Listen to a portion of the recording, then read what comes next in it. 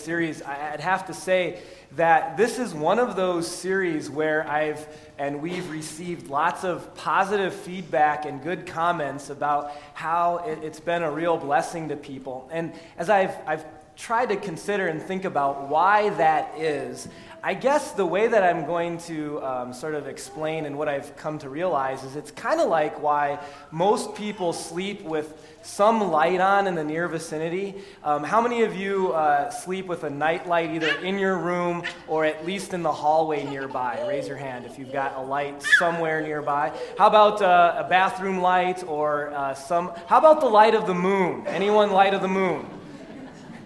I mean, I would propose, you don't think you sleep with a light on, or you don't think you have lights on, but very rarely is people in a room where there is no light and you cannot see anything. You can still see things even if there are no lights on, right? And the reason why that's more comfortable and why you get claustrophobic when you cannot see anything is because you're not sure what's right in front of you. You're not sure what might be lurking there. And so to have at least a little bit of visibility is helpful. Have a light shined or shone on things. And that's what this series is doing. Is that sometimes we get into the darkness of these lies that we believe and we feel trapped and we don't know what's wrong and why am I feeling this way and why is my relationship with God feeling this way and why is my relationship with others going this way? And what God's been doing is like switching on the hall light, turning on the night light. And he's exposing the things that sometimes lurk and allowing us to better understand what's there and to give us his direction and how to break free from them. Now, from the very beginning of this series, I've told you that we're not going to be able to get to every single lie that we find ourselves believing. Only 5 of them did we have time for. But before we get into today's, I want to give you a helpful tool so that you can better go home. It's kind of like do-it-yourself lie finder, okay? That you can go home and find the lies for yourself and then apply God's word to it. Here's how you do it. Examine the areas of your life where you overreact. Examine the areas of life where you overreact with anxiety, with fear, men, with anger, with sadness. Whatever area of life you tend to overreact, usually 9 times out of 10 or 99 times out of 100, the reason you're overreacting is because there's a lie that you're believing and a truth of God that we're forgetting. Use that. Take that home. Think about that. What lie might I be believing that's causing me to overreact, okay? Now, so for today, we're going to be looking and unpacking a lie that I know that I find myself falling trapped into or in believing. And as I've lived in this area now for over a decade, I know something about people who live in this area because I'm one of them, is that you guys likely have either a little bit or a lot fallen into this trap and this lie too. Here's the lie. That bigger and better equals happier. Or another way to say that is that bigger and better equals more content, equals more satisfied. And there's a couple angles on this. I'm going to address the first one first and real quickly, and that's this. The lie says this, that as the stuff that I have, or the more success that I have, or the more things I accomplish, or as the bank account grows, that I will be happier and I will be more content.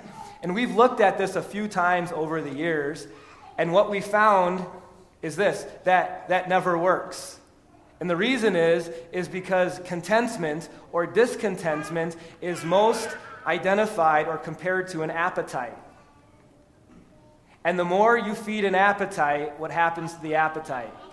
It gets bigger. And so the reality is that the bigger and better that you have, the more you desire bigger and better. And so feeding an appetite never works. Trying to get rid of discontentment by adding stuff into your life, that doesn't work either. Maybe for a week or a day or a month. But it doesn't solve discontentment ever. We've looked at that before. The angle we're going to look at today with this lie is this. When it comes to bigger and better, what's your point of comparison? When it comes to bigger and better, what do you compare things to in order to know what is bigger and better? And the reality is that 9 times out of 10, again, or 99 times out of 100, what we're comparing things to is the people that are around us. Bigger and better than the things that people have or the things that people are doing, the people around us. And as I was studying for this message, one pastor put it this way, that most people are on a never-ending, never truly satisfying quest for Now, you may not know what I'm talking about. You probably don't.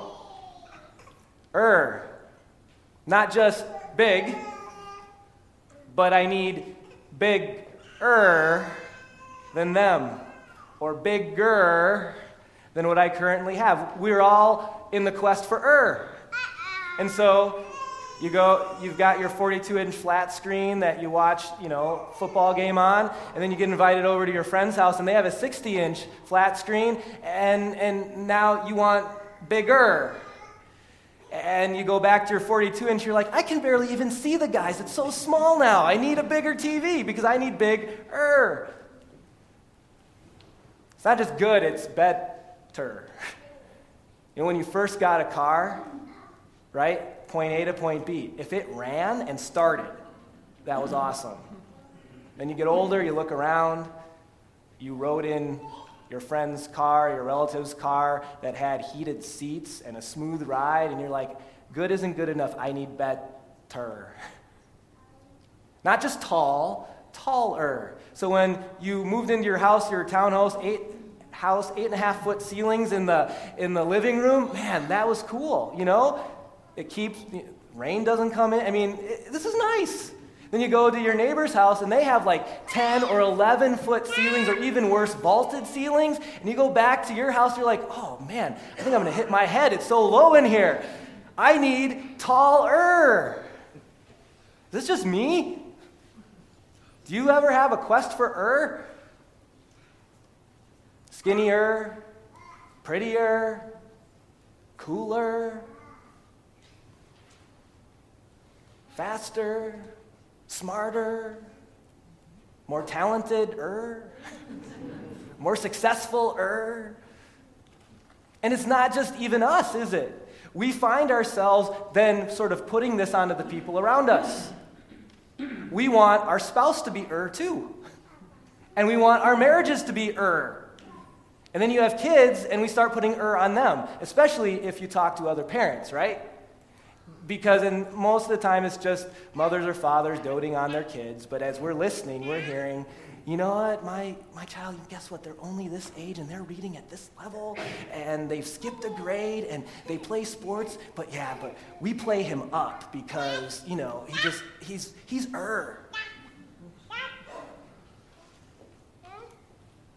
And we tell ourselves that we just want our spouse to reach their full potential. We just want our kids to reach their full potential. And sometimes that's kind of true. Most of the time it's not. Most of the time it's not even about your spouse or your kids. It's about you wanting in your life. Is this resonating? Maybe it's only a lie that I believe sometimes. The reality of this quest for is that we continually compare ourselves to others to find how we should feel about ourselves. That we continually look around to see how we fit in the grand scheme at work with what we have, what we're doing, who's excelling, who's climbing, and then based on that and the that dictates how we feel about ourselves. And this other thing happens that is very ugly and very embarrassing. And we talked about it briefly on Ash Wednesday, but here's what happens. That when we are on a quest for it becomes very difficult, not impossible, but it becomes very difficult to be happy for people around you that are doing well. We might like the picture or the statement, and we might say the right things, but when we're looking to the left and right all the time, our hearts are not happy because they have more than we do. And we might think that this is just a 21st century America problem, or it might just be a 21st century problem. But the reality is that this has been something that's been going on for a long time. In fact, one of the wisest men who ever lived, he lived about 3,000 years ago, the wisest man besides Jesus, his name was Solomon. And as he was getting into old age, he spent some time to reflect back on his life and to also sort of examine how people work and how people lived. And he came to some conclusions that so hit what our issues and what our problems are today with this lie. And before I read the words, I want you to know that Solomon was a man who had lots of In fact, he just didn't have he had est. He was in the world the richest, and he was the wisest, and he was the powerfulest, okay?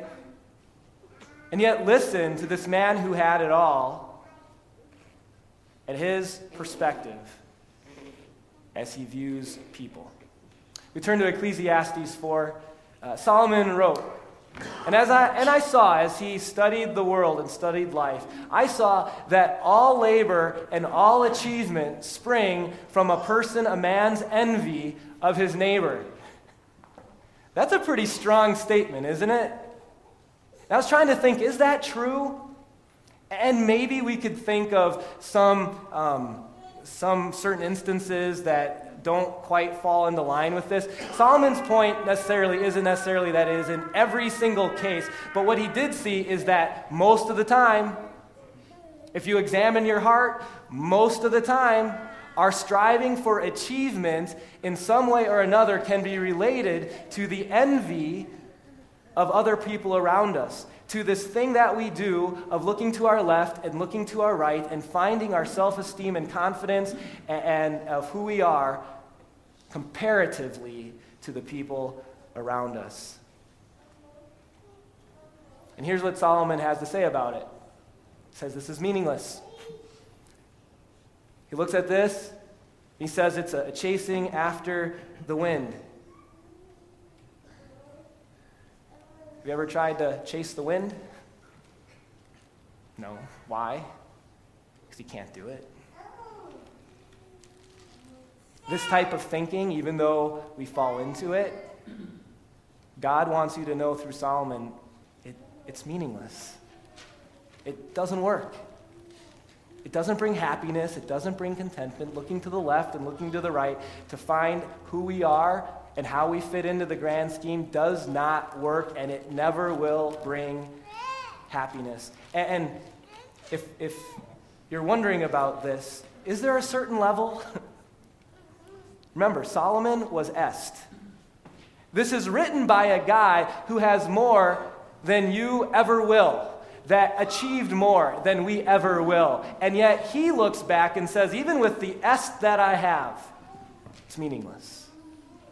So our simple first point for breaking free from this lie that bigger and better equals happier is this, that looking to the right and left doesn't bring contentment, doesn't bring happiness, it doesn't bring true self-confidence or self-worth. And as I say this, and as we listen to Solomon, you might be pushing back a little bit in your heart. You might be thinking, well, is it wrong for me to want to have a little prettier of a house? Is it wrong for me to want to look a little better? Is it wrong for me to... And the answer is no. It's not wrong.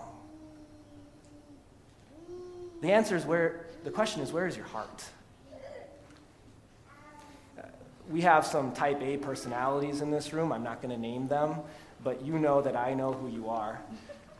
And the type A personalities in this room are thinking as you hear this, Does that mean that I can't strive for doing my best? I mean, I want to do my best. Does it mean that I just need to sit there, fold my hands, and do nothing? And Solomon knew you were thinking that, type A's. Because here's what he wrote. Next verse. He said, the fool folds his hands, and when he does, he ruins himself. Again, it's not about doing your best. Solomon says, you're a fool.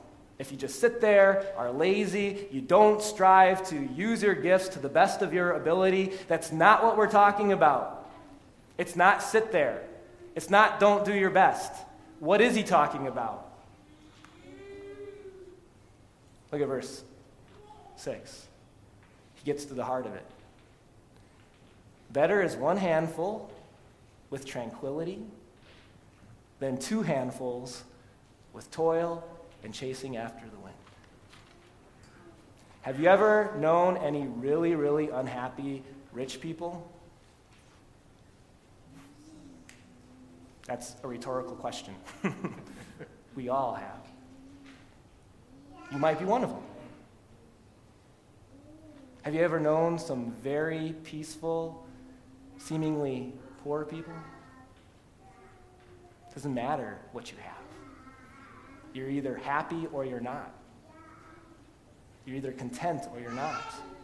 And when Solomon looks at this, he says, a fool folds his hand and does nothing. But I want you to know that it's better to have one handful, not quite as much, and to have tranquility, peace, than to have a lot more, two handfuls, and yet your life is filled with toil and a chasing after the wind. You'd much rather have this than this. So the question is, how do we get tranquility? I was thinking, what if we all moved away from Lakeville and we all moved to like the middle of nowhere, maybe Africa. And we all got huts, that we lived in. We only go into town and see people about once a month. Okay, no electricity, no internet. We just all move to Ethiopia or something. Honestly, that would help, wouldn't it? We're not going to do that. What do we do? Well, I think God's word has a light to shine in on this. And I'm going to tell you before we get there, this isn't an easy thing to do. You're not going to go home today and be all of a sudden, no, I have tranquility all the time. But what we are going to do is continually come back to this when you're feeling like this instead of like this. Galatians chapter 4. These are some words that Paul wrote about us and about the great love of our Lord. He wrote this: when the time had fully come, that is, when God's timing was exactly right, he sent his son, Jesus, who was born of a woman, who chose to be born under law, even though he was God, he didn't need to be born under law, to redeem those who are under law. Let's talk about being born under law and being under law. What this means is that you were born accountable to God and accountable to his law or his direction. You're accountable to someone, not just your wife. You're accountable to God, all right?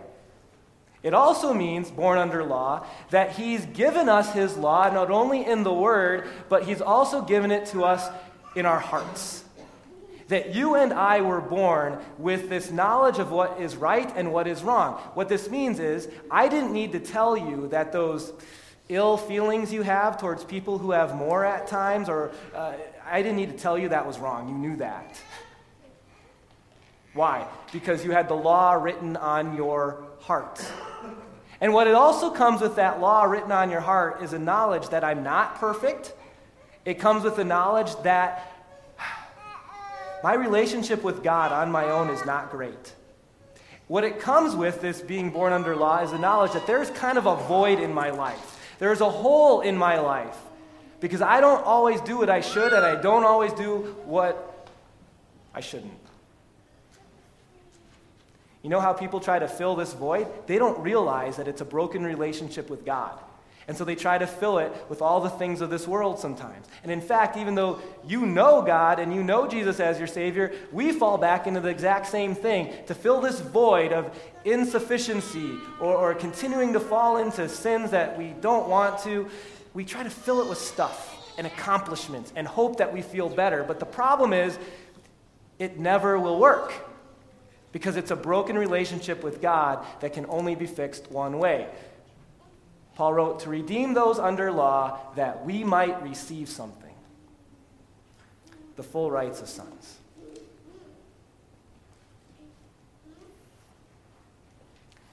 I mentioned earlier that it's easy for us to think about the blessings that come with being a Christian as future blessings in heaven. God says it changes how you feel about yourself right now. And how does it change that? It says that it tells you that you are God's child. If you grew up with the King James Version, which you'd have to be much older than I if you did. I'm just joking. That's not an old joke or anything. I'm just saying. Receiving the full rights of sons in the King James Version was receiving the adoption of sons. When you're born into a family, you kind of had no choice, right? These are my parents. When you're adopted, a choice was made. And in fact, back in this era, adoption was not of newborns. And the reason, in part, and you can look this up online, in part was because newborns often died. So people wouldn't adopt little kids until they knew that they would survive, because being a little child was such a dangerous thing. There's so many diseases around. So you'd adopt a teenager. You'd adopt even an early 20-something. And with that adoption, that choice comes an older person, but also someone that you see more of their warts, more of their insufficiencies. More of that comes out. They're not as cute and cuddly as a little newborn, right? And yet, people would adopt. That's what God did. He sent his son, Jesus. He knows your warts. He knows your insufficiencies. He knows how you look left and right all the time to find your self-esteem or your place in life, and he adopted you anyway. Jesus died so that you would be his child. This isn't a right in the sense that we deserved it. It's a gift that God gave through faith. Not all of us have great relationships with our fathers either, so this comparison sometimes can get skewed or can not have the impact that God meant it to have. And so Paul continued in verse 6. Because you are sons, God sent the Holy Spirit of his Son into our hearts, and it's the Spirit who calls out, Abba, Father. This word Abba is the same word that Jesus used in the Garden of Gethsemane when he was praying for the Lord God to take the cup from him. And the reason why there's this word in here that isn't English, Abba, is because when Paul was writing, he was writing in Greek. Well, when he came to the word Abba, there was no Greek equivalent. The best equivalent he could come up with was father in the Greek, but that didn't really hit the sense of Abba and the closeness of relationship with God the Father, so he kept Abba in there. I don't know if there's a perfect equivalent in English either, but there's probably some things better, than father. One of them would be dad. That's what Paul's writing. The Spirit who allows us to say to God, the creator of the universe, Dad.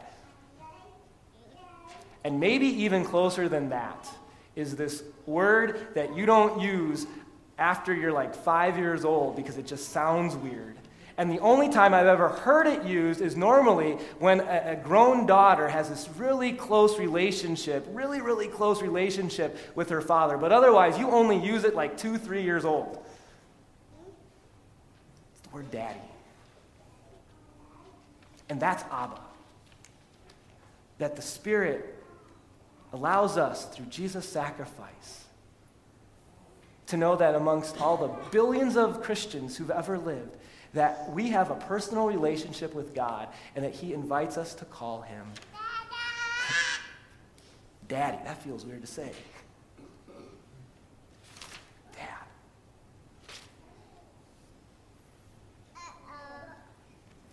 Our second fill-in. Don't look around for contentment or happiness. Look up. Contentment's an appetite. You'll never fill it looking around. Look up. And hear what Paul writes, that God has invited you through his Spirit into a relationship with him where we are able to call him Daddy. This is an amazingly great love of God's that he has as our Father, and made me think about my grandma Felons. She's now in heaven, and I look forward to seeing her again someday in heaven. But she was the type of grandma who her kids or her grandkids, they could do nothing wrong. And so when I was younger, I was like, oh, her kids and grandkids are pretty perfect. I mean, she's just blessed to have perfect grandkids. As I got older, I started to see what was really going on, because there were times where she'd be describing a situation about maybe her son or about her granddaughter, and I'd be like, and I would never say this, but I was thinking it, like, Grandma, I don't think you're seeing this real straight. I don't think you understand what's really going on. In fact, I think that if this person wasn't related to you, you'd have an entirely different opinion about what the mess he got himself into. It was almost as if love blinded Grandma's eyes to see in her kids and grandkids things that weren't even reality. Is that how God is? Is he just like a grandma who just decides to be blind? No, God is not blind. God is not the elderly grandfather who doesn't understand reality. Ooh, I got this one by him. But here's what does happen. He acknowledges that his view has been altered. Because he views you not as you are, but as you are now through his Son. He knows his view is altered. And when the people around you look at you, they don't see someone that great, but God is looking at you through faith in his Son and through Jesus' sacrifice.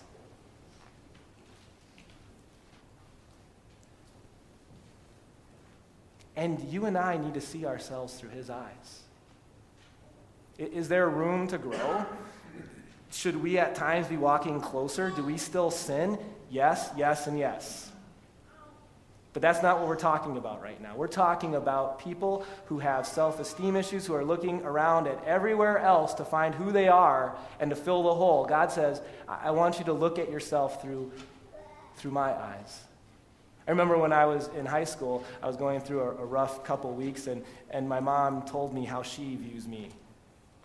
And maybe you've had a parent that's done the same. Like, if you would just see yourself the way that I see you, God's saying, if you would just see yourself and the blessings that you have and the things that you're able to do and the success, so to speak, that you've had, if you would just see yourself through my eyes, son, daughter, stop looking around. I don't compare you to other people.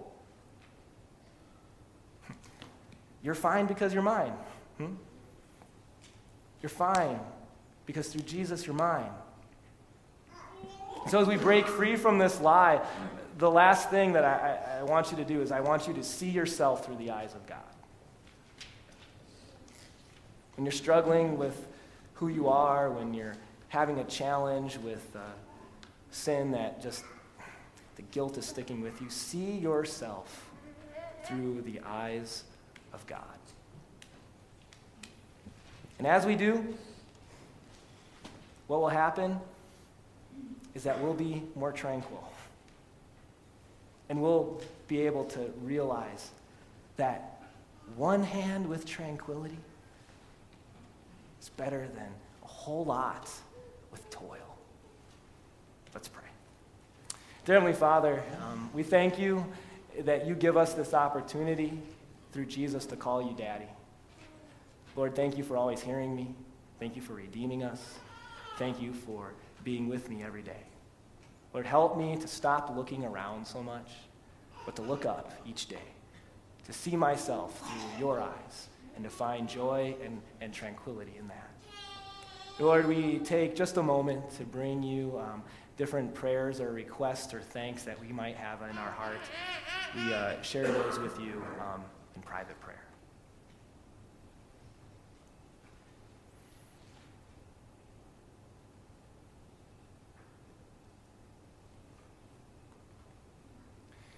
We ask this in Jesus' name and continue by praying.